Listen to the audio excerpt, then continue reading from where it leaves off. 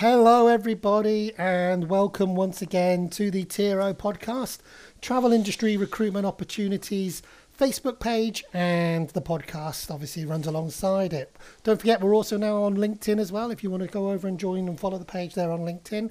But it's been another amazing couple of weeks. You know, the numbers have been increasing. The members have just been going up and up. And just yesterday, from when I'm recording this, one of our members is now in placement, has now got a job as a result of the group and a job being advertised by one of the other members in the group. So fantastic work, everybody. Thank you once again to those that have joined. And again, really thank you to those that are sharing the jobs. So today, I do have a special guest with me. That special guest is the one and only Craig Davidson. He is the MD of FlexiReps, but many of you will know him from his days with Jet2 and Thomas Cook. But he's got a much more interesting past than that. But so, Craig, welcome. Hi, Danny. Yeah, thanks for inviting me on, and absolutely love the Tiro group and everything that's happening from there. And that's great news. Somebody getting a job yesterday, just amazing. Yeah, brilliant, great. So as I mentioned, Craig, obviously you are now the managing director of FlexiReps, which you're going to come back to talk about in a minute, and the business itself. But your history is you've got quite an extensive history in travel, haven't you? Just give us a quick overview. Yeah, I do. So, born in Scotland. A lot of people always ask about my accent. It's a bit Heinz 57 all over the place. Born in Scotland. Left Scotland when I was 16. On a trip of a lifetime I booked with Fruit and Travel with my hard-earned cash from working on the markets as a kid on the weekends. And it was to Los Angeles in 1984 to visit my aunt and uncle who had emigrated there. And I absolutely fell in love with LA. And instead of staying my 6 months, I stayed there for 9 months and then came home after watching the Olympics in LA and visiting extensive kind of market swap meets over there. Convinced my dad to come back with me just after Christmas in 1985. So we kind of moved to LA and we spent probably 6-9 months there every year working and then bringing home a suitcase of cash. And it was all kind of TV commercial, infomercial stuff we used to sell on markets or Ideal Home Exhibition type maneuvers. I used to be the guy with the microphone on, gathering a big crowd and selling my wares, pots and pans, car polishes, slicer dicers, that type of thing. And we've done that for many years. And I then came back and done a bit of travelling to Spain and DJ'd and bartended for a few years in the 80s. And then got the travel bug from that. I worked with an English guy whose wife worked for Falcon Holidays, and we used to do the kind of club nights, the kind of Club 1830, 20s nights in his nightclubs. And I did actually leave there and go back to America and stay for a few years. But 2003, came back to the UK to join Thomas Cook. It was a division of Thomas Cook I joined. It was Club 1830 and a business called Up Trips, which we started roomsandhotels.com, name blast from the past, to allow Thomas Cook to compete with TUI at the time, and that business then launched into Cultura, that myself and Gary Gillespie launched, which very quickly morphed from what it should have been into Flexible Trips, because it was a high-end youth brand, but for the youth brands that weren't using kind of Club 1830, taking on board the low-cost carriers.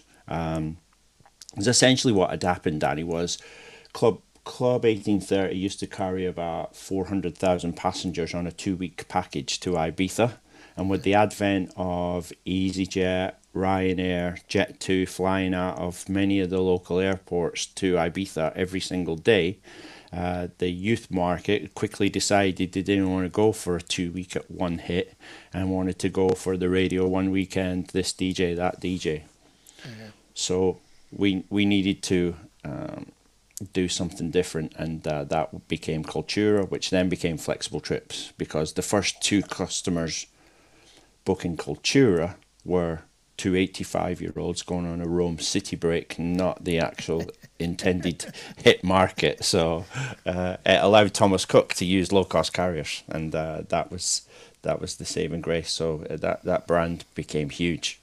I then worked for a Portuguese hotel chain for about a year, who wanted to do big things and didn't quite work out. And then I was the sales director at Bel Air, and kind of made Bel Air, being a Malta specialist, open up. And we done Flexi Cruise, and we done worldwide travel for Bel Air, just open up lots of destinations for a few years, which I loved, actually growing that brand from being a specialist to this multi-destination brand. And then some great years at Jet2 Holidays. So yeah, I was the GM of trade sales and went through the growth with them for 4 or 5 years, and until last year, when I decided to leave and start my own business, which could have been yeah. Which brings me on to that question. You know, obviously you took the decision to leave Jet2 and start up FlexiReps, which is, for many people, including myself, has been, you know, it's a great opportunity for those RSMs, BDMs, sales execs to get back out on the road, and many have already. But it must have been a tough decision to decide to open up a brand new business in the middle of a worldwide pandemic. Yeah, it definitely was. And the question, so myself and Kelly and Andy Freether, Kelly's husband, at the time, we were seeing all these people being made redundant, right? And these were people that we've all worked with for lots and lots of years. Some of them had been at brands for 15, 20 years and had been the face of those brands for a long, long time, doing all the trade events, all the conferences, all the shows and events and exhibitions. And we were thinking, all these people are leaving the travel industry, and some of them probably will never come back. So we have an opportunity here, because all the conversations we were having were that travel agents had came out of the pandemic really, really well. And the opportunity for us was, well, there's a lot of brands want to speak to these travel agents, but the BDMs and account managers are no longer around to be the bridge of information. And it's only on a cost basis. The way the companies have kind of looked at this is, right, you know, the BDM account managers are a nice to have when business is really good. So let's get rid of them first, because the shops are closed, or, you know, the agents are not fully open. We don't need to get information to them. But the agents were saying, no, we need more information than ever. The customers are coming to us, lots of new customers that can't get hold of brands directly, or can't get the information from the OTAs or whoever they booked with.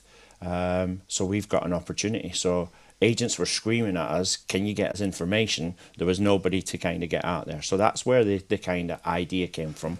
It was a kind of, you know, threefold. Let brands raise their awareness in a cost-effective way, retain the talent in the travel industry. And then we decided on our third pillar that we were going to really support industry colleagues who could be really in need by giving a donation back to Abta Lifeline for every bit of business that we get. So we're going to give a minimum of 10% of our profits back to Abta Lifeline. And that's, again, just a personal thing of being in the industry so long, seeing people that have really, really hit hard times, and how Abta Lifeline has really helped some of those people throughout the years. So that was the three pillars. Excellent, and that's great. And obviously, yeah, no, you're right with the fact that the travel industry, we are such a close community, and the Abta Lifeline has certainly helped quite a few people out, and the offering that you're giving is superb, and it's great to see you take that initiative on. So the theory behind it and everything was great. The idea's been good. How's it been going? Has the demand been there from the suppliers and the tour ops and the hoteliers and Yeah, I would say last year, we started in August last year, and straight away, lots and lots of great conversations with brands, and some of them were, a lot of them were overseas. And we initially thought this idea could be short lived, maybe an 18 months or kind of 2 year project. What has come from those initial conversations is twofold, really. A lot of BDMs and account managers are saying, actually, my life's changed. My outlook has changed. I'm not looking to get back into the travel industry on a full-time basis. So you giving me a couple of days here or a project for a month every now and again would be fantastic, because I want to stay involved in the travel industry. And a few BDMs have done a few, projects for us, then thought, actually, I'm going to leave the travel industry, try something else, just to see how we get on. Most of them that I know that have done that have come back, because they're saying, actually, we are travel through and through, and that out there, the big wide world, is just not what it's cracked up to be. So there's quite a few had done that. They've left travel and then came back saying, if you can get me a project a couple of days a week every now and again, I'll be happy with that. So a lot of companies said we couldn't afford representation in the UK unless it was on this model where we can kind of dip in and dip out. There's even a lot of the bigger brands telling us now that they are going to just have a kind of head of sales, and then they'll use flexi reps as and when they need them throughout the years for underperforming areas, or when they've got something to tell the agents, and do a lot of blitzes.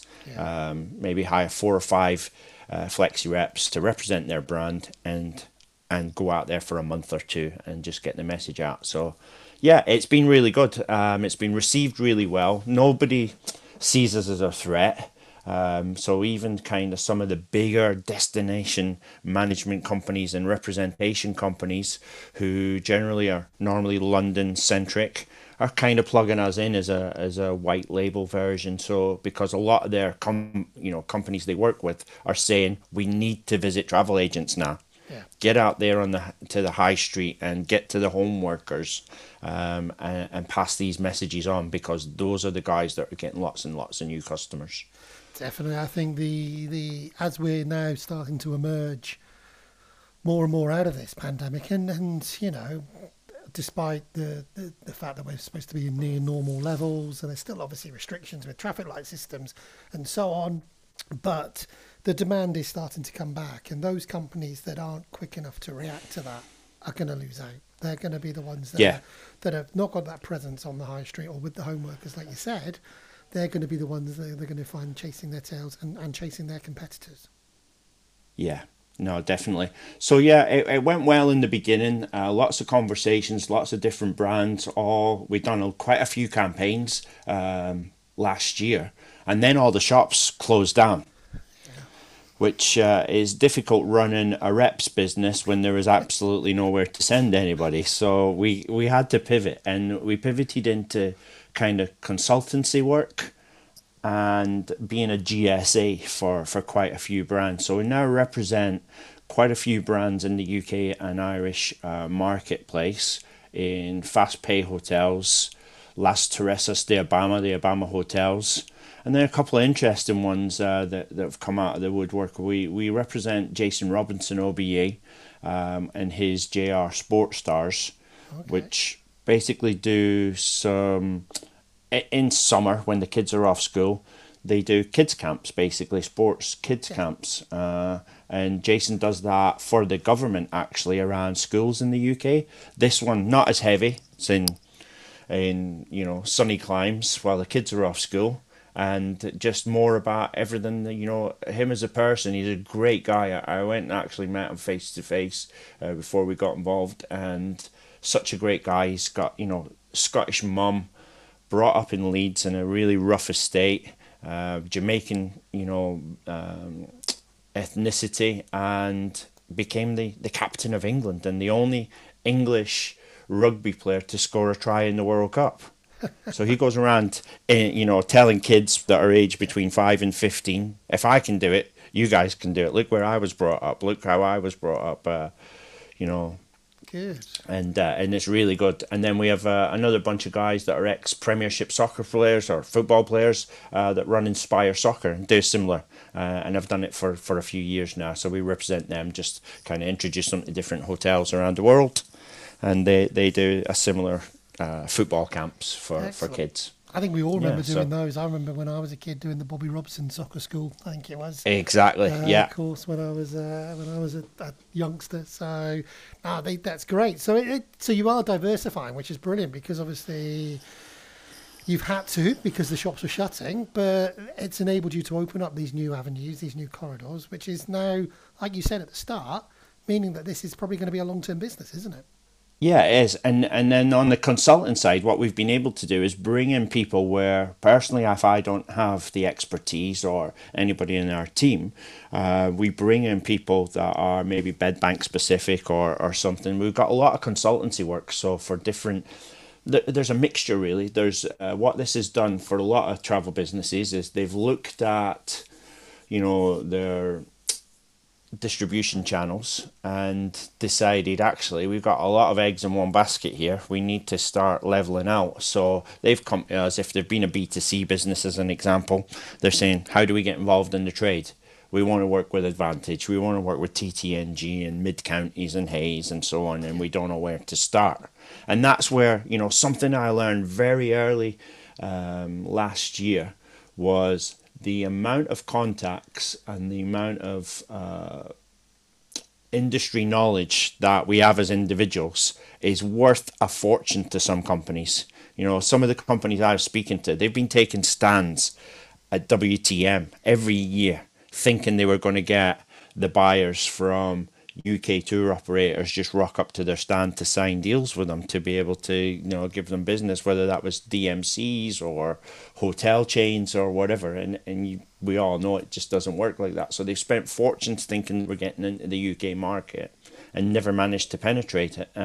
So just in a few small weeks, hours, months with us, we've been able to open doors for them because we know the people that they need to speak to. So just as a kind of introducer, travel connectors, and then bring people in that were out of work or are doing project stuff to say, actually, these guys need to test this out or test that out. How do you think we should go about that? Here's some project work for you. They're willing to pay a couple of £100 a day or £250 a day for your expertise, and can you take this project on? So a lot of that stuff we haven't really advertised as to the BDMs and the reps because probably wasn't their bag, but we've made some phone calls to people we know in the industry and taken on work that way.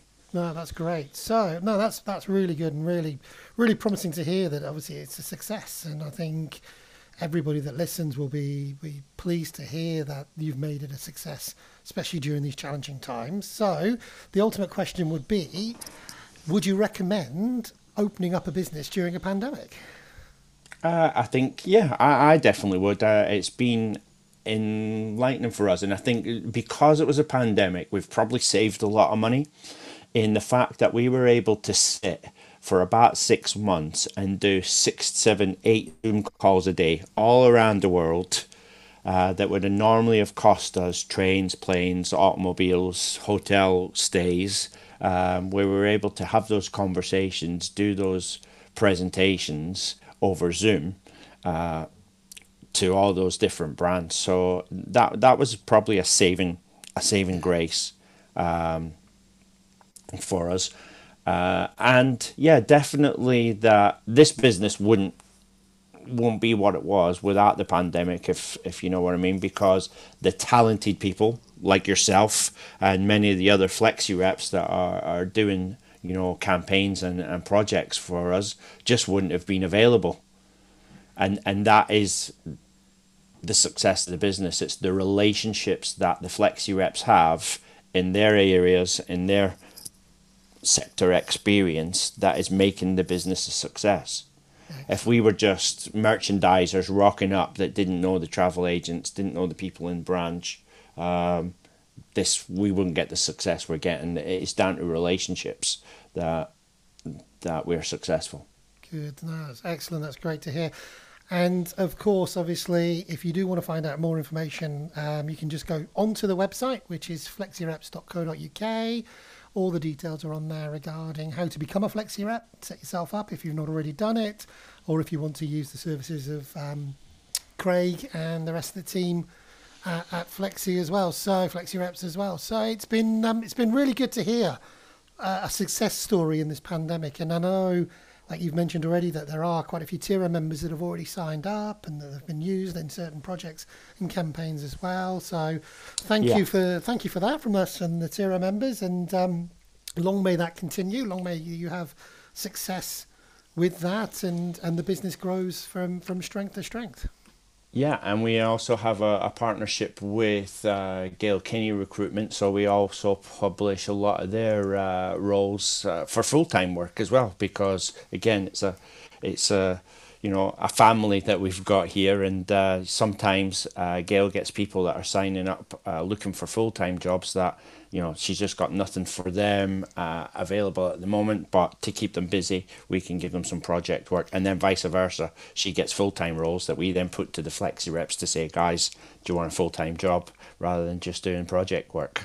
Excellent. And like you said, it is a family, because Gail has been a podcast guest with us here, and you mentioned Gary Gillespie earlier on as well, who has also been a guest here on the podcast. So it just goes to all show, good people, all good travel people. It just goes to show how we are one close-knit community here. So great talking to you, Craig. Thanks for your time today. It's been really insightful and really great to hear that the business is a success and has come through the pandemic as a positivity, because there's been so much negativity over these last 16, 17, 18 months. It's good to hear good stories. Thanks, Danny, and keep up the good work with Tira. You're doing an absolutely fabulous job. Thank you, but it's not down to me. It is down to those members that keep joining, and of course the members that are sharing those jobs. As I said right at the very start, you've already helped one of the members get back into work, as it was announced yesterday on the group. So thanks again, everybody, for listening, and until next time, take care.